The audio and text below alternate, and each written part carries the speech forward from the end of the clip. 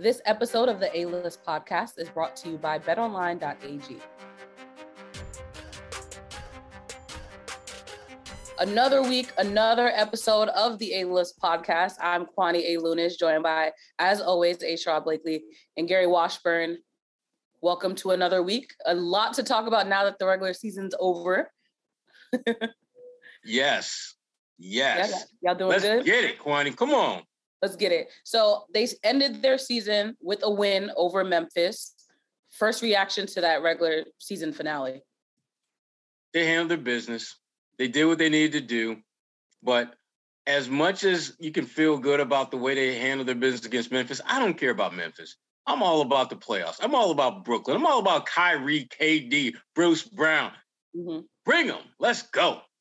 Well, the players did have some comments after that game, and as we head into this postseason, as you mentioned, Al Horford actually had some thoughts. Here's what he had to say. I wouldn't have it any other way. It's about us this time of year. It's how we've been playing. It's the things that we need to do. Our identity defensively, on offense, playing at our pace, how we want. So it's about us. So this seems to be a mantra in the locker room, I think, when you listen to what Peyton Pritchard had to say. We'll get to that sound in a second. But what was your reaction to Al's thoughts? Go ahead, G. Well, I do think that they're ready. I do think that it's been about them. I don't think that they're scared of Brooklyn. And I think that it's the right way to end the season. I think they wanted to play the right way. They wanted to finish the right way. And I think the way they played the last two games, even though they rested Al and Tatum against Milwaukee and playing the Bucks really hard down to the final minutes, a game they probably should have won, but they didn't score for the last 2.5 minutes. And that would have given them, and still would have been the same thing, the second seed, because, they came back and beat Memphis. Beat the second and third team in Memphis and D-League guys and stuff, but they were able to take care of business. And now it's about them. It's, are you healthy? Yes. Are you playing your best basketball at the best point of the season? Yes. Like, you checked all the boxes. They didn't have any, last year when Jalen had that wrist injury and Kemba wasn't quite right, et cetera, et cetera. Like, this year, besides Robert, everybody's healthy. Robert's recovering. So I think as Al's right, like, it's all about the Celtics. It's all about them. They're in a really good place right now, and probably the best place they've been for a postseason since the Big Three. Because if you remember, the two runs to the Eastern Conference Finals, there was injuries involved. Isaiah in 2017, Kyrie in 2018, and Gordon in 2018 and that type of thing. So, they have had injuries throughout the postseason, for years. And this is as healthy, even though Robert Williams is out. It's a big part. But the fact that Brown and Tatum and Smart and Horford and, are all ready and feeling good, that says it's positive for the Celtics. Yeah, I mean, usually when we get to the playoffs and this team, there's always this, like, specter in the room, like, they could do this, but this is a problem. And I don't feel that way. I mean, obviously with Robert Williams, that's a big part of what this team is about. But if you look at the calendar, there's potential that Rob could be back for, like, Game 6 if he is returning at the earliest possible time. And if you can get him back, frankly, I'm not convinced this thing is going to go 6. I think the Celtics might be able to wrap this thing up in 5.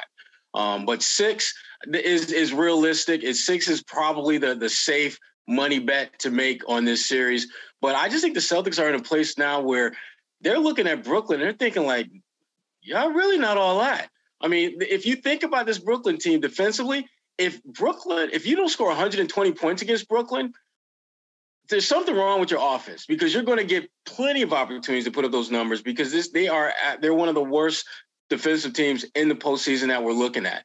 And as great as Kyrie Irving and Kevin Durant are, I mean, those guys can go out there and get you 80 points between them, and they could still catch a double-digit loss. Would not surprise me.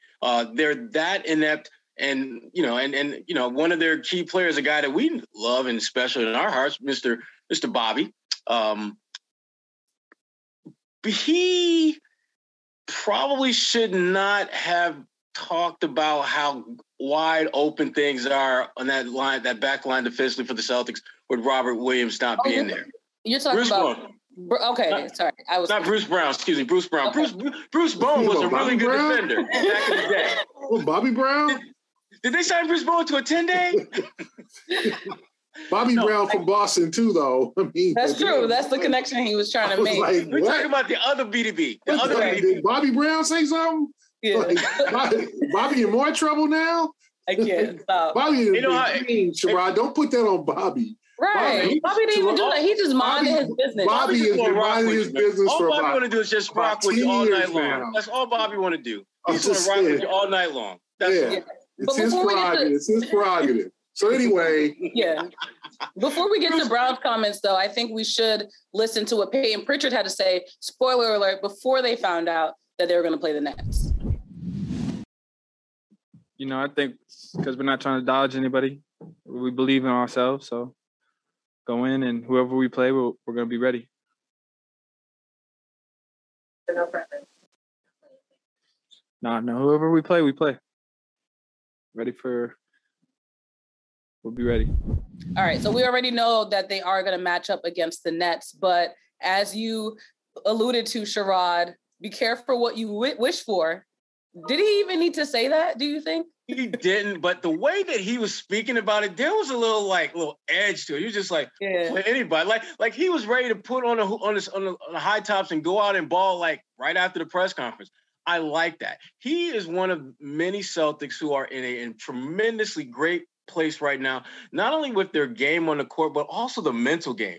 Peyton Pritchard has always had confidence in himself, and he's made no secret about that. But there's a difference in him now that is a little bit scary if you're playing him. Like, he's playing with this irrational confidence that if you're going to play a team and you're going to match up with Kyrie Irving, you're going to need to have that in order to hold your own. Brooklyn, they're a good team. There's no question about it when you've got two players as dynamic as KD and Kyrie in the building. But that team is flawed. And in the playoffs, more than anything else, it exposes you for better, for worse. What you're great at, we're going to find out. What you're not great at, it will be exposed. And as I mentioned earlier, the fact that there's a decent chance that Rob Williams can be back for this series. Because, again, the timeline is clear that after 4 weeks, that's like right before Game 6 of the series. So it's not that out of the realm of possibility for him to pop back in and play a limited role. Because, again, I just think that if you're the Celtics, you're going to need all hands on deck to put these guys away. And then certainly if you're able to get Rob back, even if it's for a game or two, even if it's like 15, 20 minutes in a game, that is going to have an impact on your team. Well, you alluded to Bruce Brown's comments, and KD actually his Bobby teammate, Brown, Bruce or Bobby Brown, depending on how you're feeling. That fella from Boston, the Boston dude, the BDB. So here's what I was about to say, Bobby. Here's what Bruce and KD, and here's also KD's response to his teammate. What do you think the biggest key is to slowing the Celtics down? I mean, we can't let Tatum get 50. We got to be physical with them. Now they don't have Robert Williams, so they have less of a presence in the paint, and we could attack Al Horford and Tice. So them not having Robert Williams is huge. What did he say? All right, man. That's caffeine probably talking. You take some before the game. They got them two dudes. You can do the same stuff. It ain't gonna be that easy. I'll tell you that. I know you were maybe half joking with the Bruce comment, but just when you come in, that bothers you. Why that comment? I mean, we respect our opponents. It's like we don't need to talk about, what we gonna do to them. Like, I just don't like that, But that's just how Bruce is. He comes in and he says that, he keeps the same energy throughout the whole season. So, but yeah, like, we don't need to say shit like that. Let's just go out there and hoop. So this was interesting because it's clear that there are two people in the same locker group that have different mentalities, like you mentioned, with Peyton Pritchard coming mentally at the game from the Celtics end of the court. And then you have Bruce Brown. He has that similar mentality of not necessarily talking trash, but feeling as though he needs to put the Celtics on notice. Of course, KD had the opposite mentality of saying, let's chill. They're still a good team. Like, let's recognize the game for what it is. So what do you think the Nets are, how are they going to enter into this playoff series against the Celtics, really? You got it, G.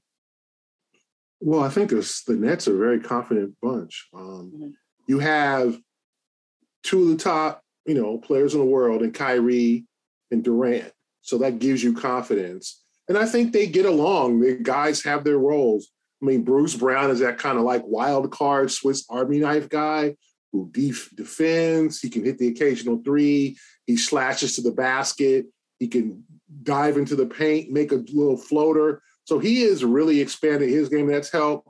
You've got the two premium shooters in Patty Mills, who's been up and down this year, and Seth Curry, who's fighting an ankle injury.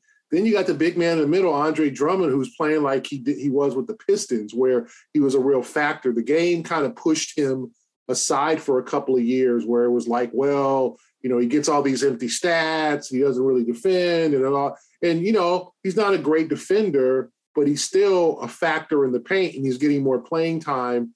And so I think that they're a solid ball club, and so I think they're entering this series with a load of confidence, knowing that they feel like they can play with the Celtics. And if you look at the game a month ago or whatever, in Boston, it was only 126-120, and Tatum needed 54 points. So I think they look and say, listen, we tighten up our defense on Tatum. There's no Robert Williams. We can play toe-to-toe with these guys. I think the Nets know that they're a flawed team. They know they're not a great defensive team. So I think the Celtics are just going to have to play, obviously, very sound basketball. I mean, I was at the game against the Cavaliers. The Cavaliers had 20, 30 chances to win this game. I mean, they just couldn't hit a shot. If I'm looking here, the quartet of Okoro, Markkanen, LeVert, and Jetty Osman were 9 for 33. Like, they just could not hit open shots. I mean, Markkanen was 5 for 14. LeVert, who was supposed to be the guy that, like, their hired gun to help out Darius Garland, was 4 for 12. Like, and these were not contested. Like, this was not great Nets defense. This was missing shots, missing layups, missing floaters. So if the Celtics can play efficiently on the offensive side of the ball, I think they have every reason to think they win the series. But I think the Nets feel like, listen, we still won in Boston. We bring it back home. We play well at home. Kyrie is now comfortable at home. He comes back to his home fans, a great environment. They feel like they can win the series in 6. So the Celtics going to have to fight hard. I mean, this is what they asked for. They could have played Toronto. They won. The Chicago thing wasn't going to happen. They missed out on the number 1 seed because Cleveland does not look like they're going to give Miami, or whoever comes out is going to give Miami any, especially Cleveland. Cleveland just looks like they're done. They're just tired. But yet they had a chance to beat the Nets. The Nets scored 40 points in the first quarter, 65 the rest of the way. And there was time they just lost interest in the game. Like, they were just like, come on back, rally on us, Cleveland, rally. They're up 22.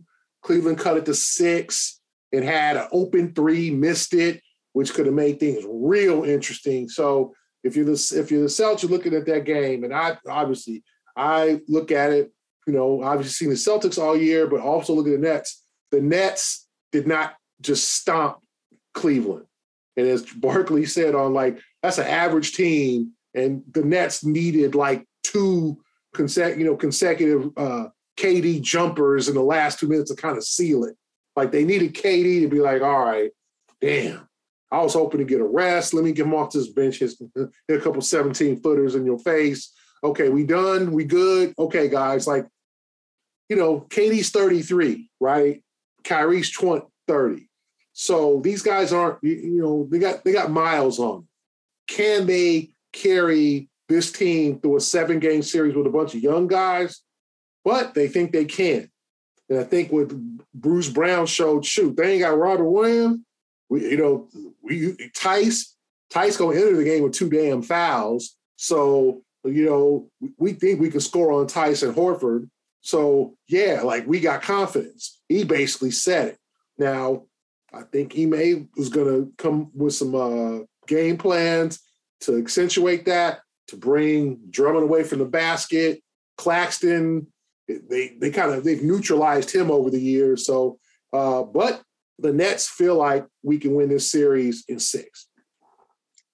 I am glad they feel that way, but I mean, the eye test tells me differently. Their defense is putrid, point blank. It is absolute trash. Monday through Sunday, not even no days off for that defense. And to me, that's what this really comes down to. I mean, the Celtics literally have to just be average offensively and play the way that they've been playing for the last 2 weeks, and they win this thing in 5 or 6 games. That Brooklyn defense we knew that they weren't very good, but no one thought they were this bad.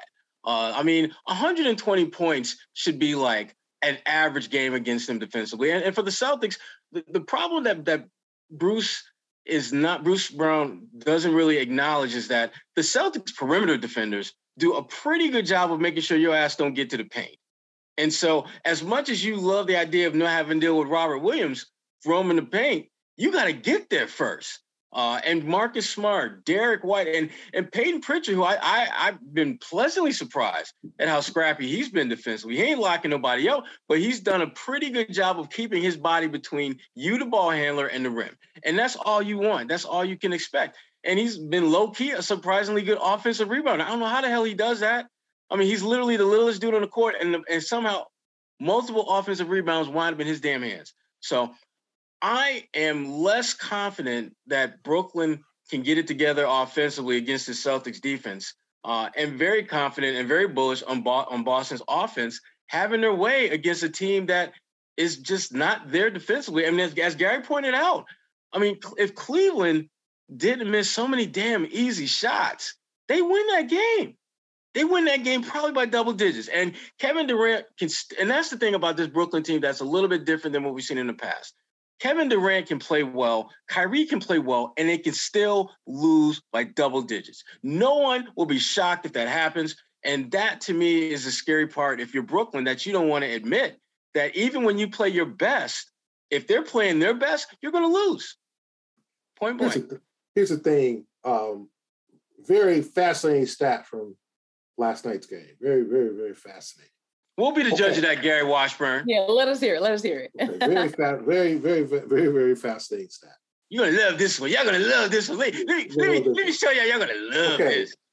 Of the 24 baskets scored by players other than Durant and Irving, 23 of those were assisted by Durant or Irving. Okay, they combined for 23 of the team's 33 assists. Okay, so Bruce Brown had 8. So basically, Durant and Irving are playmakers, and they're setting up their teammates with buckets. Now, that's a good thing and a bad thing, that they're not only relying on Irving and Durant for points, they're also relying for them to be playmakers.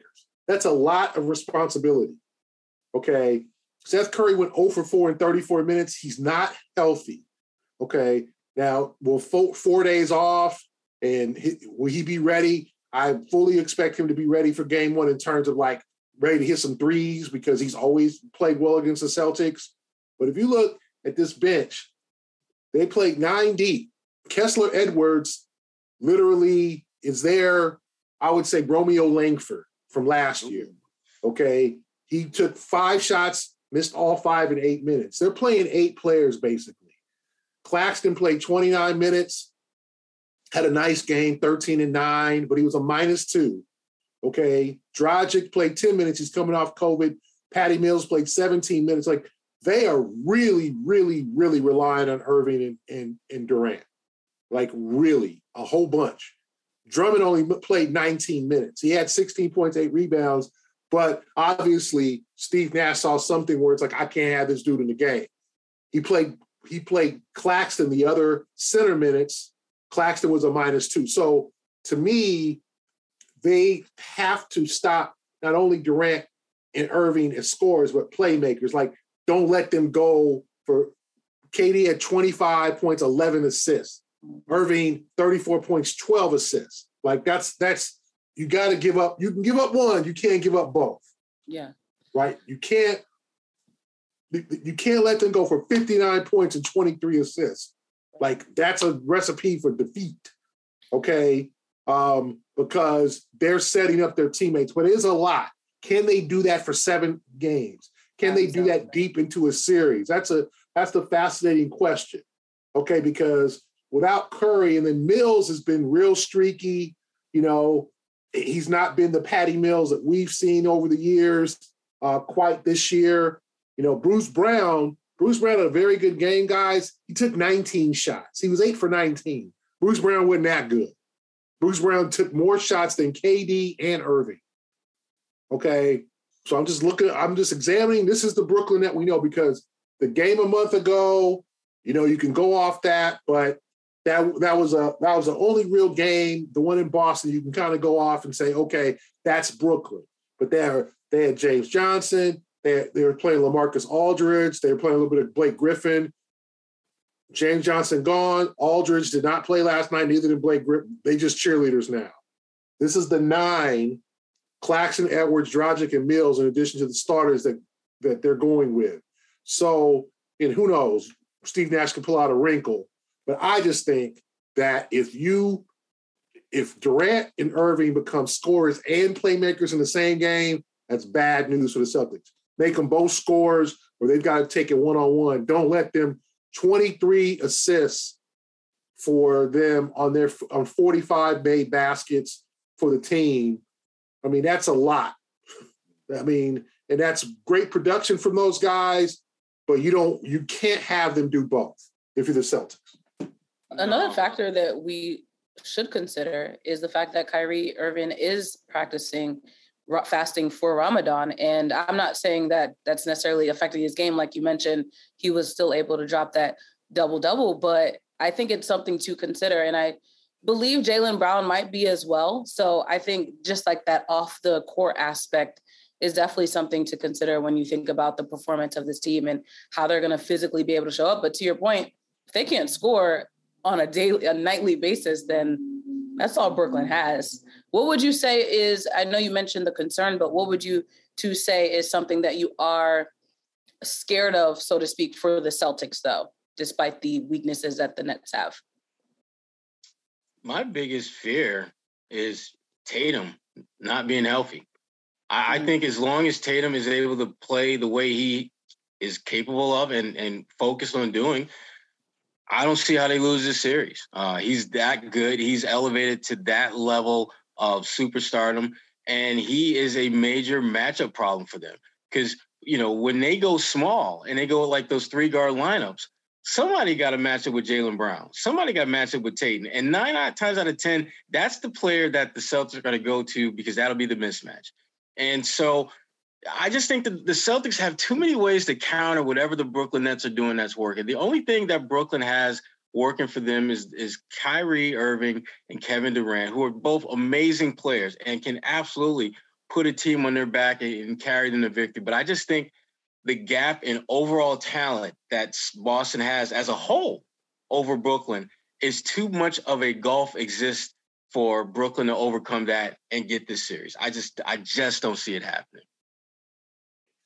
My biggest concern is the Celtics get into a kind of a shooting match with these guys, and then they got one of those games where they're like 8 for 42 from the 3-point line. You know, I mean, that's going to happen. It could happen, right? Like, they've got to hit threes. Peyton's got to hit threes. Like, they've got to be efficient offensively, because Brooklyn is going to score. When you have 2 prolific scorers, guys who can get to the free throw line, guys, I mean, Irving hit his first 12 shots against Cleveland. You know, Durant had 25 in a light night was 16. He only took 2 threes. So they combined for 59 points. Like, they're going to put up numbers.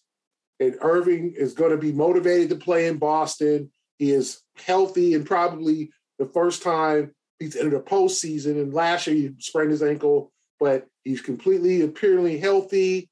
He's drama-free. He can play without being vaccinated. So now he can just concentrate on ball. Durant is always going to be a problem. He's one of the great scorers that the game has ever seen. So my fear, if you're the Celtics, is missing, like, having one of those nights where they shoot 39% or 36%, and then having to either rally to come back, or they're relying on the 3-ball too much, or Tatum gets into this like, oh, you going to do that, KD? Okay, I got you here. I'm going to take this step back 3 against 3 defenders. Like, none of that. Pass the ball, make the right play. And I think the new Ime system, this first playoff series under Udoka, I don't think they're going to go through some of the bad habits they did in previous playoff series. But my biggest fear is they come out a little flat for game 1 and lose game 1, and suddenly Brooklyn's like, oh, we got home court advantage. It's our series. They're going to have to win maybe 2 games in Brooklyn to take this. Like, you got to punch first. Like, punch first. And they're going to be hard to knock out because you got Durant and Irving. Both of them dudes coming with motivation. Durant is coming with, I'm still the best MF on the earth. And I know Jason Tatum is good and all that, but he's a youngin'. I'm still the man. Irving is like, I want to show Boston what they missing. I'm mad for whatever reason. I'm mad at Boston. They criticize me because I just made a decision for my family. Whatever rationale Kyrie has, because it's always going to be, he's not going to come out the guilty one in this. He's always going to be like, it was y'all. It was something else. It wasn't me. It wasn't me. Boston. It wasn't me. It wasn't me. So he's going to have motivation. You play 2 real motivated all-time great players. That's always a dangerous combination. Is Jaylen Brown and Jason Tatum going to step up to the table? Is Jaylen Brown ready to take over the fourth quarter when they're blitzing Jason? Are other guys ready to hit shots? Is Derek White ready to step up in his first real playoff series? Like, he's been in the playoffs before, but I'm talking about, like, you're not the 8 playing the 1. I'm talking about you're a cog on a contender. Is he ready? Is Peyton ready? Is Naren Nesmith ready to give him a couple minutes here and there? Is Tyson Horford ready? Like, are they ready for this? That's my biggest concern, that they get caught slipping one of these games and suddenly they're behind in the series, and now they got a must win, or they got to win 2 in Brooklyn. I'm not saying they're capable, but they can make this a difficult series if they're flat. Yeah. And that's the thing that they have to be so on guard for, is to make sure that they come out with the right focus and energy and attention to detail that they're going to need in this series. Because, again, if they simply do the job that they're capable of doing, this series doesn't go 5, maybe 6 games, but definitely not 7. And I think that they will come out and handle their business. I just think, as motivated as they are, and I'm talking about KD and I'm talking about Kyrie, the Celtics got something to prove too. I think Tatum, particularly when you think back to how last year ended, and what some of the things that he was able to do and not able to do in the playoffs, Tatum is without question motivated to bounce back this year. Same thing with Jaylen Brown. Last year was the first time in Tatum's career where he didn't get out of the first round. And I think, Gary, you asked him about that in a post-game press conference, if he was pissed about it, and he made it pretty clear. Yeah, hell, he was pissed about it. So they're going to be, I think, the Celtics very locked in and focused. And again, I think the safe money is to go with the Celtics in 6, but my spidey sense is telling me that they may wrap this thing up in 5.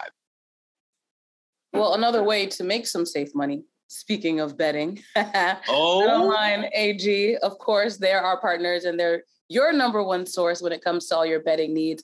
As Sherrod mentioned, the playoffs are here. We have baseball coming back. Well, baseball is actually back.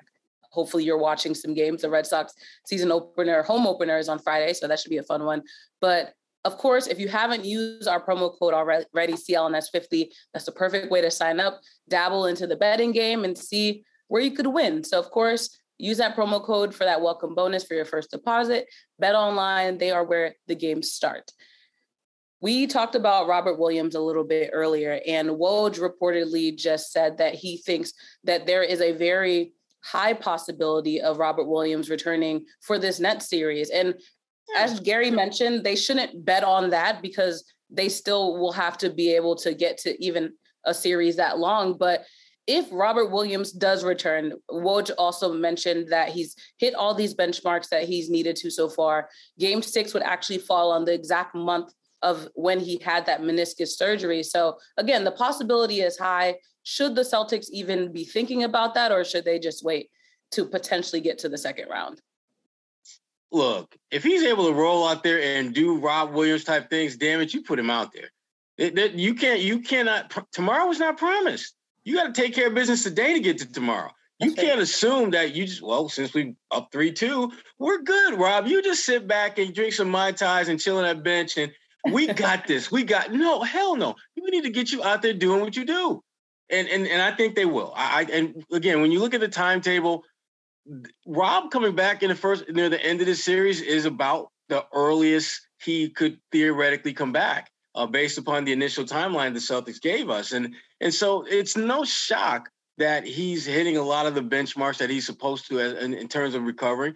The Celtics have been really optimistic about his return from the very outset. Rob, very optimistic about getting back out there on the floor. And again, he's just such a game changer for them. I mean, he is such a game changer with his versatility, his basketball IQ, the fact that he's communicating on a level that we had not seen prior to this season.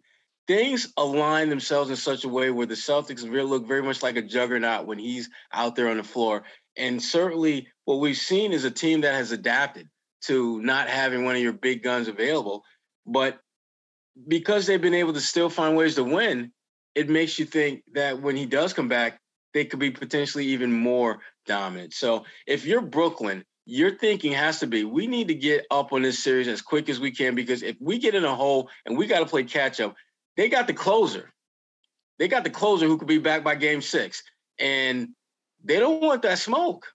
Kevin Durant and Kyrie are two of the greatest players this game has ever seen. But Robert Williams is young. He's spry. He knows what the hell he's doing. And if he's healthy enough to play, he's balling out. He's going to be a problem. And our good friend BDB, Bruce Brown, look, you let him try to get into that paint with Rob around and see what happens. Look, ping pong, right off the glass.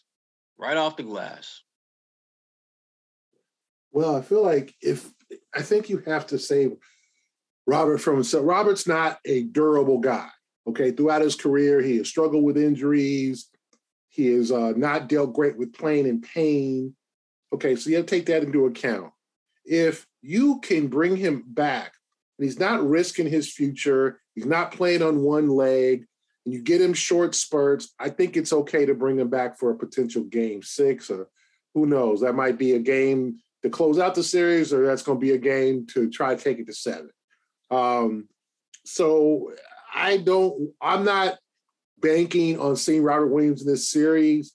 I think the Celtics are going to be cautious with him. Now, I think the Milwaukee series is more like it. You'll get a break after this series, I'm sure a couple of days, and then give him more healing time.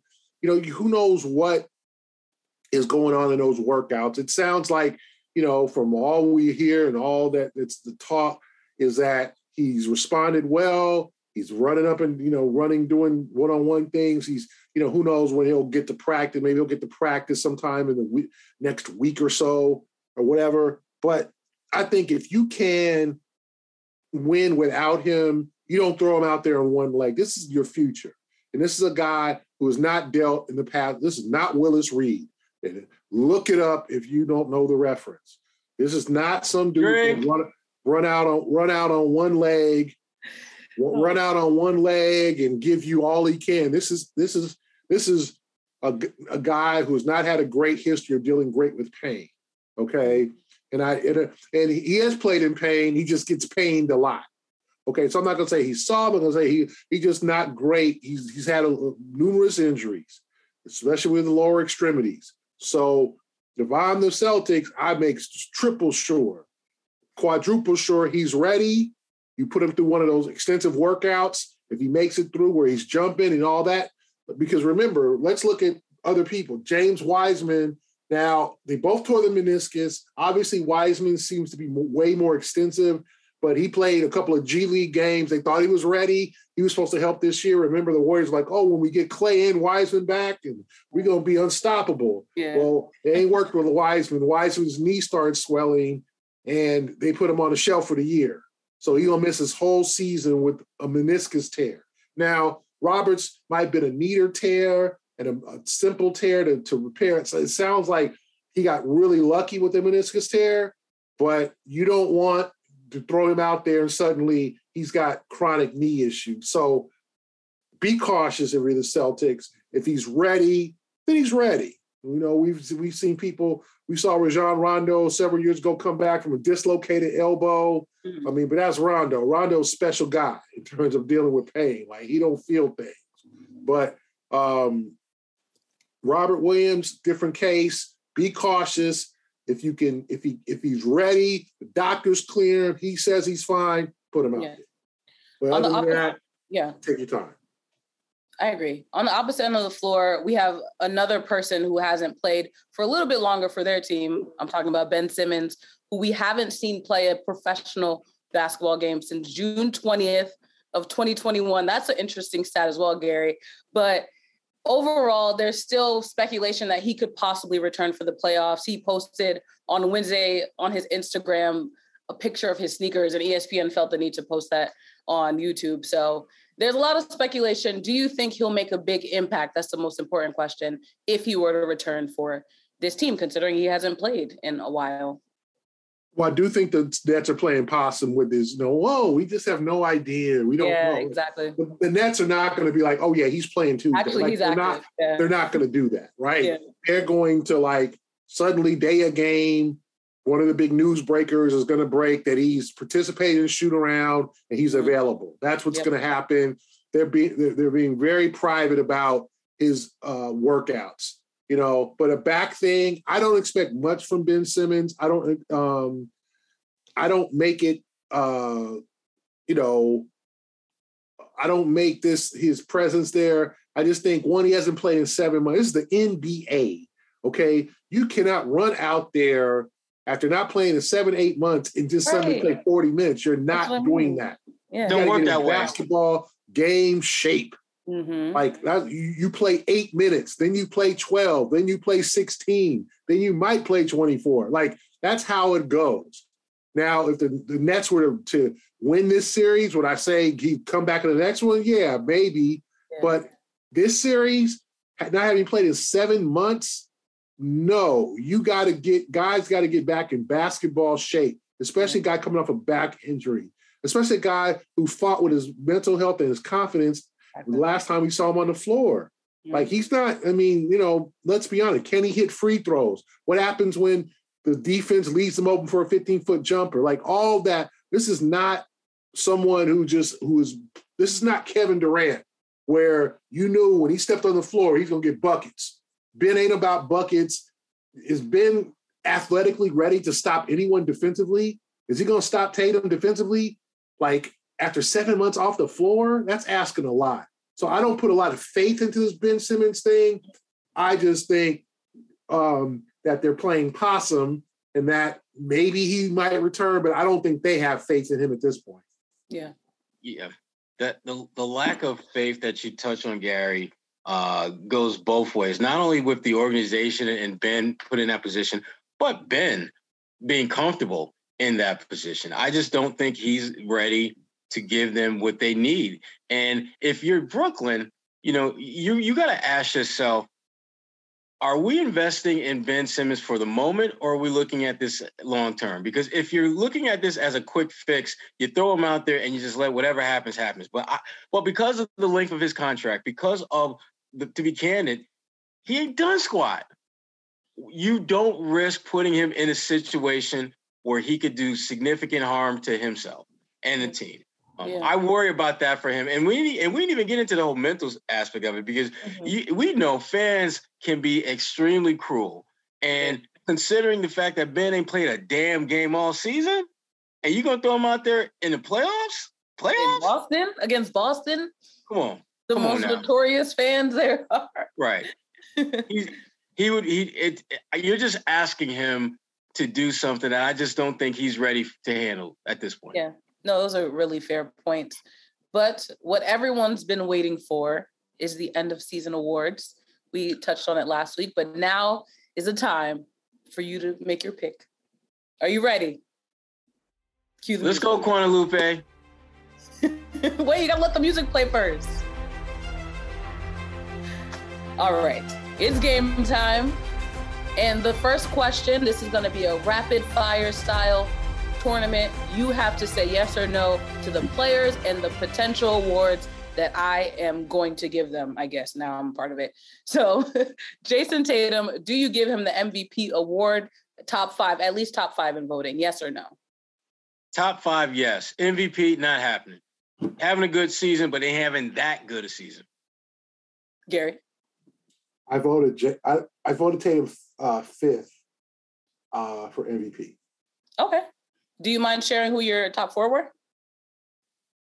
Yes, I do. It better not be Carmelo Anthony. Stop it. Don't do that. I voted for him for comeback player of the year, most improved, defensive player of the year. Every category. On all my back, all NBA, all defense. I even voted him rookie of the year. Rookie of the year. Oh.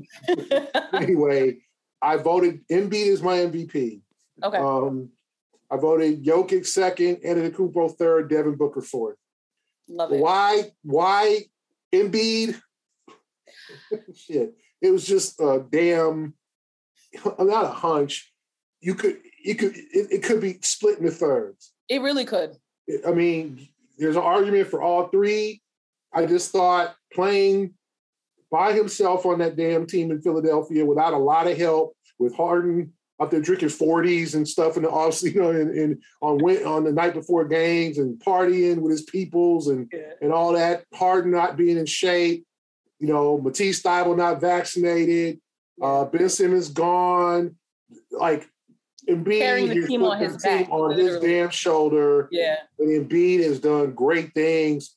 Jokic, you could argue with him that 2,000, 1,000, or 1,500, 1,000 is amazing. Giannis has put up MVP numbers. There's no bad argument for either of the 3. So I just took Embiid because I just felt like, one, it might be his time to win it. I just think he stayed healthy. Remember, I was, stay healthy. He stayed healthy. Yeah. Okay, he stepped up. He's gotten out of his slumps. He's not had any issues. He has carried that team on his back. And there's a lot of drama in Philadelphia, a lot of changes that might happen if they lose in the first round to Toronto. So I got to give Embiid my vote. And I'm kind of giving away who I think should be the defensive player of the year, but I think that same argument would go for Marcus Smart when people talk about the seasons that they've had, Joel Embiid and Marcus Smart, respectively. They've done a lot for their teams, but they've always had other people that just inched before them when we talk about the winning the award itself. So Marcus Smart, that's the next question. Do you think he'll finally win the defensive player of the year this season? It's got to happen this year. If it doesn't happen this year, it's not going to happen. That's how I feel about Embiid. I think it will because it's so wide open, and you're going to have a push from Mikal Bridges. I know a lot of people are really pushing him in Phoenix. Giannis Antetokounmpo is going to be in there. Rudy Gobert in the conversation. But to me, Marcus, he's the most impactful defender on the best team defensively. And what I think has hurt him more than anything else, to be candid with you, is Rob Williams.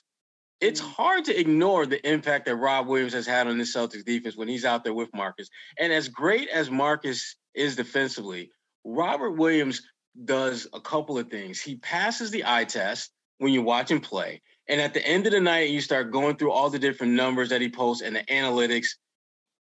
He gets it done that way as well. So the time that Robert has been on the sideline has actually, I think, enhanced Marcus's chances of winning the award, because if Robert Williams was still out on the floor, I think he would be at worst top 3 finisher. But Marcus, I think Marcus has a good shot at actually getting it this year. I really do.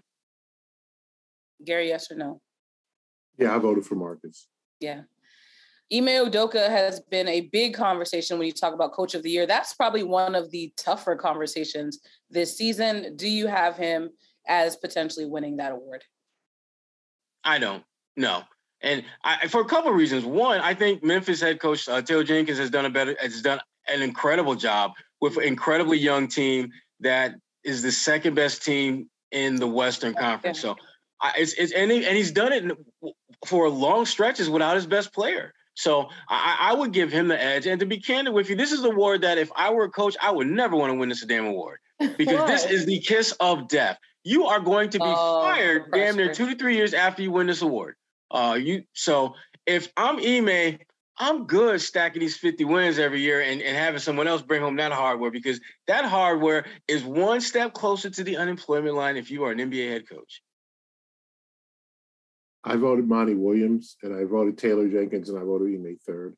I think Monty, starting with the bubble, when they went undefeated in the bubble, and then last year when he made a push, this is the Phoenix Suns, folks. Like, this is the last time they'd been to the finals before then was 1993 with Charles Barkley, Dan Marley, when those Kwani guys. Was born. Yeah, exactly.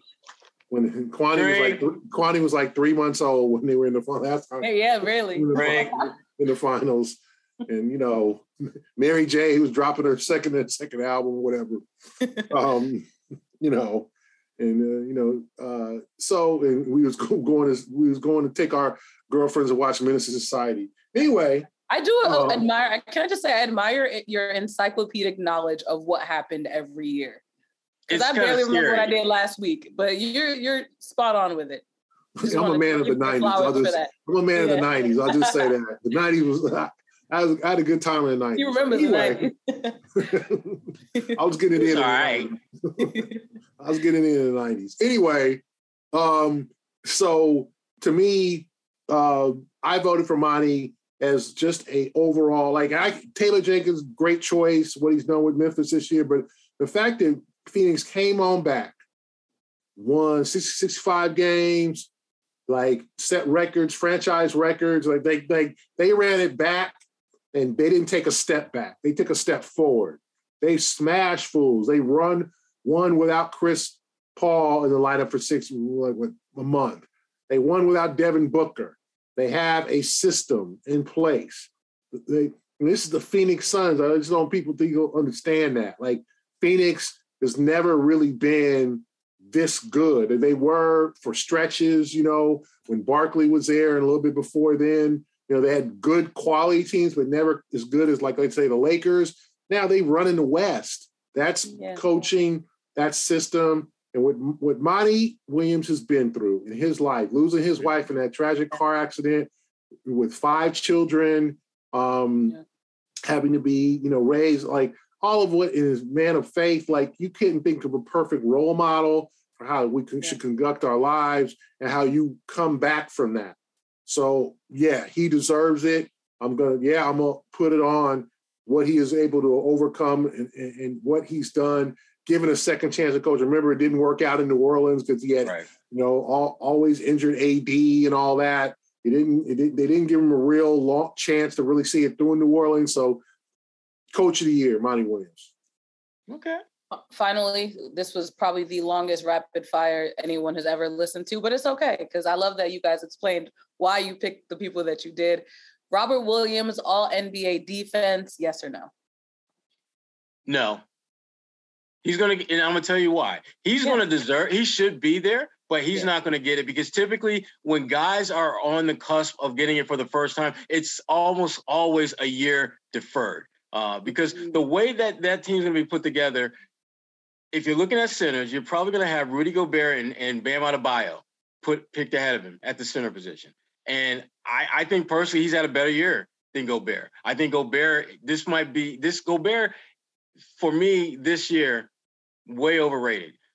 Typically, Utah is the top 2, top 3 defense. This year, they barely cracked the top 10. Rob has been the ultimate difference maker when he's been healthy on the best defense in NBA. So he should get one of the teams, but I think he's going to get shafted.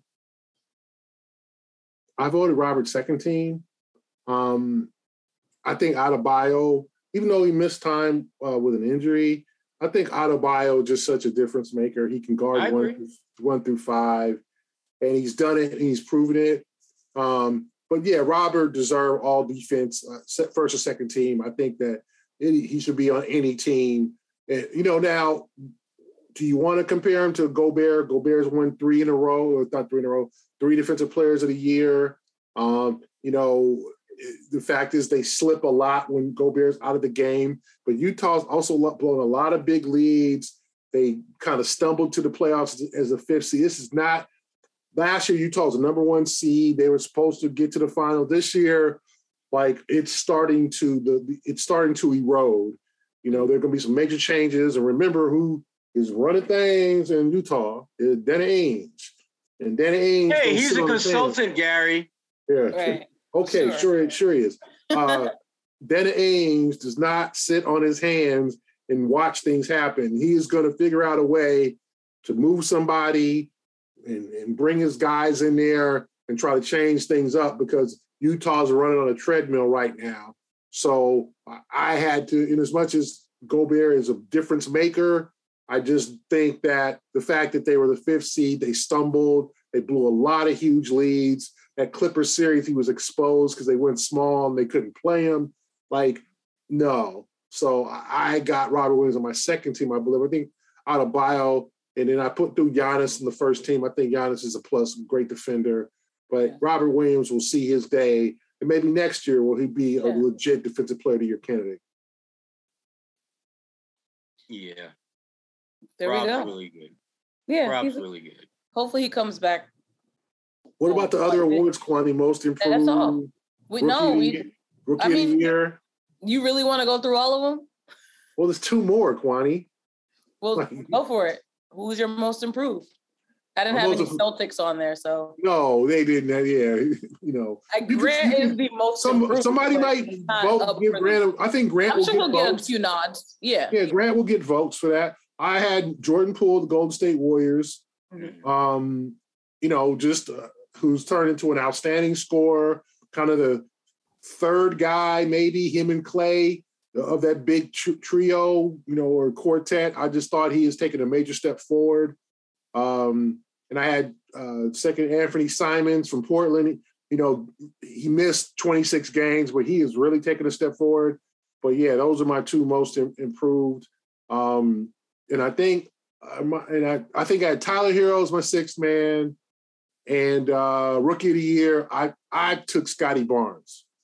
See, for most improved, I'm with you with Jordan Poole. I mean, adding Poole to the Splash Brothers, can't go wrong with that. Oh, pun intended? That's not, wait a minute. Is that new? Why have I not heard that before? Wow. Okay, continue. I was waiting for that. So, damn well that was accidental. Right. He's like, I've been thinking about this. I knew. Okay, all right. I did. Yeah, I did that. I saw that live from half court. Oh, whatever. I saw that from half court. No, for Rookie of the Year, I'm going to go with Evan Mobley. I just think that when he was healthy, there was not a better rookie in the NBA. And Scotty Barnes had a hell of a year. But I just think Evan Mobley was a little bit more impactful. And the last one, what was the other one? 6th man? Yeah. 6th man. It's not even close, I don't think, this year. I mean, Tyler Hero, I think he led all 6 men in scoring average, 20+ points a game. Yeah. And I just think he falls in line with what we've seen other great 6 men, guys like Lou Williams, guys, Jordan, Jamal Crawford. Guys that come off the bench, but at the end of the night, they're on the floor when it matters most. He's been that guy for the Heat. Well, those are the awards. Congratulations to all our winners. We will be mailing you absolutely nothing. Just wait for the real awards to come through. And now up next, we've got... Well, that's a wrap on the regular season. I'm looking forward to game 1 against the Nets. That's going to be at home for the Celtics on Sunday. So then we can recap that game and look forward to the rest of the season. I think that'll be a good benchmark as to how these teams look against each other. It's exciting. Playoffs. Let's get it. So before we wrap up, are there any updates you'd like to share with the class? No. We're good. We're good. We're just excited about the playoffs. I just want to get to the playoffs. There's always some things cooking, but yeah, just focused on covering this team. Obviously, a very exciting time for Celtics fans. This could be the year they do something special, but there's a lot of obstacles in their way. But I do think that they can play with any of the teams and reach the finals. I think they're capable. Yeah. Well, that's a wrap on the pod. Once again, a shout out to betonline.ag. That promo code is CLNS50. Use it. Bet on the Celtics. Bet on the Nets. See what you win. Let us know. I'm Kwani A. Lunis, A. Sherrod Blakely, and Gary Washburn. This is the A-List podcast. Come back next week for some playoff reactions. Playoffs? Playoffs?